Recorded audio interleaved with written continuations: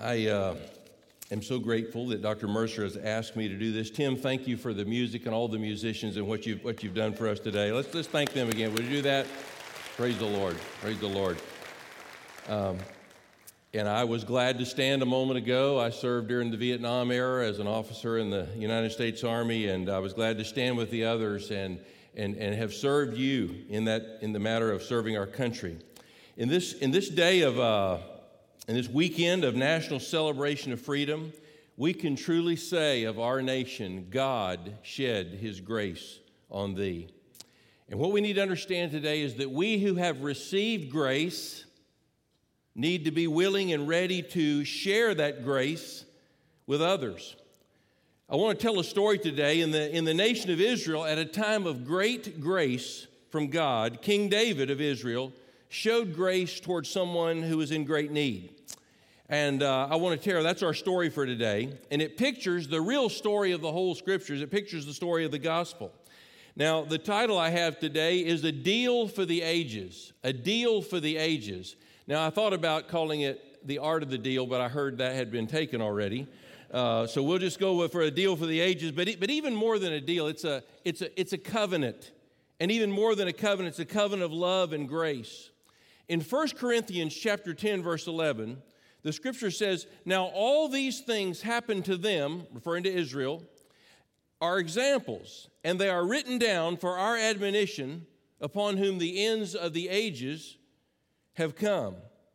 If you have your copy of the Scriptures, you may turn to 1 Samuel chapter 18. 1 Samuel chapter 18, as I want to just first say real quickly the story of the covenant. The story of the covenant. In 1 Samuel chapter 18, I'll read just the first 3 verses. "Now when he had finished speaking to Saul, the soul of Jonathan was knit to the soul of David, and Jonathan loved him as his own soul. Saul took him that day and would not let him go home to his father's house anymore. Then Jonathan and David made a covenant because he loved him as his own soul." A deal, a covenant, a testament, if you will, is another word for it. But even more than that, it was a blood covenant we're going to see here in a moment. I believe the most significant concept in all the Bible is that of the blood covenant. You see, all the blessings, all the promises that we receive are covenant blessings. King David said it this way in Psalm 25, verse 14, "The secret of the Lord is with those who fear him, and he will show them his covenant." If you look back at verse 3, when it says Jonathan and David made a covenant, there's an unusual Hebrew word there, karut, and it literally means to cut a covenant. Therefore, we're talking about the shedding of blood. In Genesis chapter 15, God made a covenant with Abraham, and there were sacrificial animals there, and the Bible says that the presence of the Lord passed through the halves of the animals there to seal that covenant. And in ancient times, sometimes they sealed the covenant this way. The two parties would make a cut on their wrist and mingle their blood to say this covenant is real, that I'm all in. And we believe that's the kind of covenant that David and Jonathan entered into here. But regardless of how they did it, we know that there was bloodshed. It was a covenant that was cut. Now, there's a word that comes out of covenant. It's a common word for us today, but it meant something more in this context. It's the word friends. When you cut a covenant with someone, it meant that you were friends forever. Now, I'm not talking about friends like on Facebook where you can defriend them, where you can unfriend them. This was a permanent, had an eternality to it. Abraham was called, because of the covenant, the friend of God. Jesus is called the friend of sinners, and it's for keeps. If you look at verse 4 in our scripture, it gives an idea of some of what it meant. After they cut the covenant, Jonathan took off the robe that was on him and gave it to David with his armor, even to his sword and his bow and his belt. And what that symbolized is Jonathan was saying to David, and David was receiving this from Jonathan, he was saying, this robe that I'm giving you, it means that my resources are at your disposal. This robe means that my standing in this kingdom is now shared with you. The bow and the belt and the armor means that my protection is offered to you. Your friends are my friends. Your blessings are my blessings. Your battles are my battles. My prayer today, my sincere prayer today for you is that you would make sure that you have fully, permanently entered into the eternal covenant that God offers in grace. Not just joined a church, not just been religious, not just somehow turned over a new leaf for a while, but fully entered in the covenant of the grace of God. Now, I want to give you the backstory to this. David had been anointed as the next king of Israel, but he wasn't king yet because Saul was still on the throne. David wasn't in the line of Saul's as one of his sons, so this was unusual. But David did something that you perhaps have heard of because this parlance is still used today. David and Goliath. David killed this giant named Goliath. And because of that, David became very famous, even though he was probably just an older teenager when it happened. And they began to make up pop songs about David. And David became more popular than Saul. And Saul became very jealous of David. This is what's happening all during this time. And so Saul is jealous of David, and he's beginning to rally his supporters about that. Now, can you imagine that? An outgoing leader and his supporters didn't like the new guy that was coming in. That wouldn't happen in America, would it? But that's what was happening here. But it got worse than that because Saul announces that he wants David killed. Later, Saul and Jonathan actually are killed in battle, and David does become king.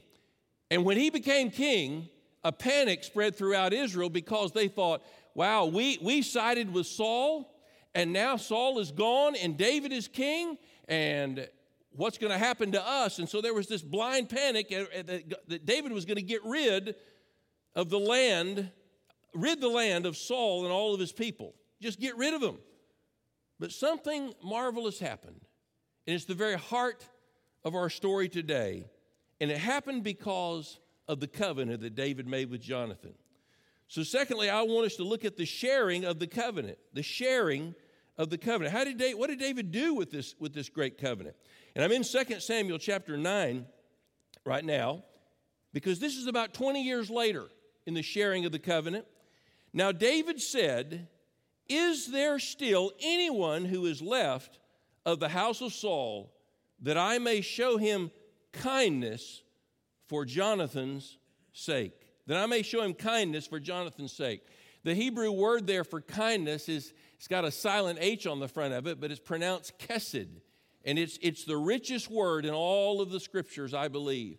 It means covenant faithfulness. It's so rich, it's hard to define. It covers almost everything that you could put at it about God. Covenant faithfulness, love, mercy, grace. Sometimes in your Bibles it's translated merciful kindness. Sometimes it's translated loving kindness. But that's the word here. He said, is there anyone left of the house of Saul, of the former regime, that I can show this loving covenant kindness because of Jonathan's sake, because of the covenant that he made? Later, King David wrote in Psalm 103, "The Lord is merciful and gracious, slow to anger, and abounding in mercy." And we're all here today because of the mercy of God. One of the churches in our Seminole Baptist Association, I picked up this phrase from them on Sunday mornings. They're going to be saying it this morning. When someone offers the prayer, they'll say this. They say, "Lord, thank you for making death behave last night. And we're here to worship you." Because it is by the mercies of God that are new every morning that we are here. So David makes this call, and then a special servant named Ziba comes, and in verse 3, he repeats it. The king said, "Is there not still someone of the house of Saul to whom I may show the kindness of God?" And Ziba said to the king, "There is still one son of Jonathan who is lame in his feet." Now I want to introduce you to a word that might be new to some of you, maybe not. It's an unusual word. It's the word Mephibosheth. The word Mephibosheth. It's even hard to say. I've practiced up on it just for this occasion. But if someone came up to you and says, "Do you know about Mephibosheth?" You might say, "Well, I don't know, but it sounds like you ought to see a doctor about that." I mean, it's such an unusual word. But he's actually the second Mephibosheth. He had an uncle that was the same name. But here's why he was lame in his feet, as Ziba said. The one that's left is this Mephibosheth. He's lame in his feet. When the panic struck in Israel, and they thought they were all going to be slaughtered because they had stood so strong in support of King Saul, who turned out to be a bad king, there was a nurse, and she scooped up little Mephibosheth in her arms, and she was in panic running out of the house, and she tripped and she fell on the baby's feet. And it crippled, and it broke his feet, and he was for the rest of his life crippled in both of his feet because she fell on him. Now I want to pick up the story in verse 4, how this kindness is shown. So when he said there's one that's lame in his feet, the king said to him, "Where is he?" And Ziba said to the king, "Indeed, he is in the house of Machir and the son of Ammiel in Lodebar." Then King David sent and brought him out of the house of Machir, the son of Ammiel, from Lodebar. Now watch this. Now when Mephibosheth, the son of Jonathan, the son of Saul, had come to David, he fell on his face and prostrated himself. Then David said, "Mephibosheth." And he answered, "Here is your servant." Now his name is an interesting name. Besides being unusual, he has a name and a nickname in the Bible. Mephibosheth means one who destroys shame. And then his nickname was Merib-Baal, means he contends with Baal. And Baal was a false god and therefore another name for the devil. But he's stuck in a place called Lodebar, which any way you describe it, it's bad. It's the place of no provision, the place of no pasture. It literally means the backside of the desert where there is nothing, where there is nothing. So he can't very well destroy shame and contend with the devil when he's in a place like that because, listen to me, he could not live up to his potential or his names because he was outside of the covenant of grace and faithfulness. And as long as he was there, that's how it was going to be. But in verse 7 and 8, David said to him, "Do not fear," because that's how he'd been living. "For I will surely show you kindness for Jonathan, your father's sake." Again, because of the covenant, I'm going to show you this kindness.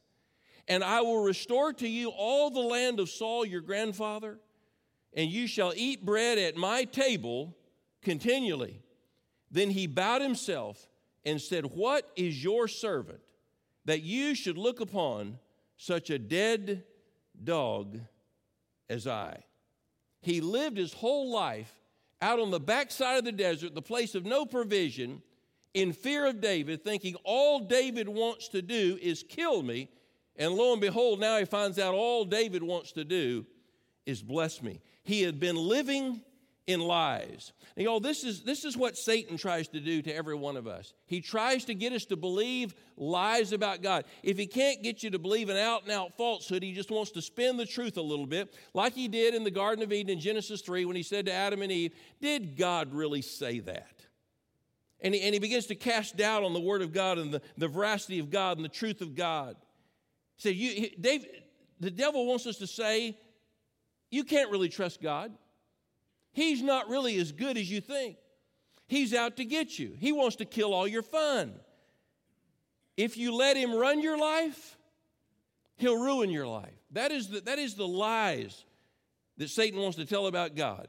But Mephibosheth, in his humility, turned his fear of David into a receptivity of the faithfulness and goodness of that covenant. Now, there are a lot of parallels here, even in the very wording that God gives us here. Mephibosheth was crippled by a fall. And you and I have been crippled by the fall into sin of Adam and Eve. And every one of us have been born into a condition known as a sinful condition. And because of that sinful condition, we commit sins. So it's not just our sins that need to be forgiven. Our sinful condition needs to be dealt with through the love and grace of God. Also, he was destined to be heir to a throne, to live as a child of the King. And we are destined to be children of the King of heaven. But that's been derailed by the fall. And here was Mephibosheth living in fear and falsehood. And the Bible says of us, like he was in a place of death and a place of no hope and a place of no pasture, we too are in that place, because the Bible says the wages of sin is death, a spiritual death on the inside. And you know what David's saying to him? If you'll choose to stay, I'll treat you like a son with grace and kindness and faithfulness. And I'll do it because of the covenant, the blood covenant that I made. Imagine this. One day he's in the desert, and the next day, it doesn't even matter about his crippled feet, because his feet are under the king's table, covered by the king's tablecloth, and none of that matters, because he is now living his destiny. He is now living as a child of the king. And some of you today, I don't know your heart, but I know people. And you're here today, and while we're celebrating the goodness of God on this land and the blessings of God on this land, you're kind of in and you're kind of out, because you're in the land of blessing, which certainly our country has been blessed in many ways, and we want to honor the Lord in those blessings. But you're personally, though, still on the outside. You're fearful about your future. You fear that your sins may actually catch up to you and become known. Your fear of missing heaven, crippled by sin. I want to encourage you today to step out of that and into the covenant grace and mercy of God. Let me use a little imagination here. I don't know how it happened with Mephibosheth. I don't know how he began to figure it all out, because I got to tell you, I got saved over 40 years ago, and I'm still figuring some things out. But I want you to picture with me one day, they're sitting at the king's table, and David reaches for something, perhaps the salt or some bread. And as his sleeve comes back, Mephibosheth notices this scar on his wrist. And he said, that's got to be it. That's got to be the cut of the covenant. It's the reason why I'm here. I don't understand this. I don't deserve this goodness, and I didn't earn it, but I receive it. I receive it. Amen. Pass the bread and butter. That's where he is. And he says, I just want to be all in. I want to be all in. I don't want to be sitting here acting like I'm trusting David, but not really trusting him. I want to be all in. I want to just conclude today by talking about the securing of the covenant as we transition into the covenant of all covenants. When Jesus gathered his disciples at the Last Supper, and he said, this cup is the new covenant in my blood. You see, this covenant with David and Mephibosheth, it's symbolic, and other covenants are preparatory to the one great eternal covenant that Jesus made. Jesus, the Messiah, cut a covenant in blood between holy God and sinful man. The blood of God and the blood of man were mingled on the cross. You say, how is that possible? Because Jesus was not a freak, half man and half God. He was not a ghost that just looked like a man, but was an apparition. Jesus was as much God as if he were not man at all. He was as much man as if he were not God at all. Fully God and fully man. And when he went to the cross to absorb the wrath of God upon his person, there the blood of man and the blood of God were mingled, and an atonement was made for our sins. King David in the story reminds us of the Lord Jesus, and Mephibosheth should remind us of you and me, crippled by sin and outside of the covenant blessings of God and the spiritual kingdom, fearful and spiritually dead because of the fall of Adam and Eve. That's who we are. And in the Old Testament and the New Testament, both testify of this. There is none that can do good, not even one. Now I want to conclude with a couple of questions for you. How do you and I go? How does a person go from being a sinful outcast into the covenant of love permanently? And I want to emphasize the word permanently, because I see a lot of people that are in and out of issues of faith, and they're in and out of religion. And if the occasion calls for it, they'll act spiritual or they'll talk spiritual.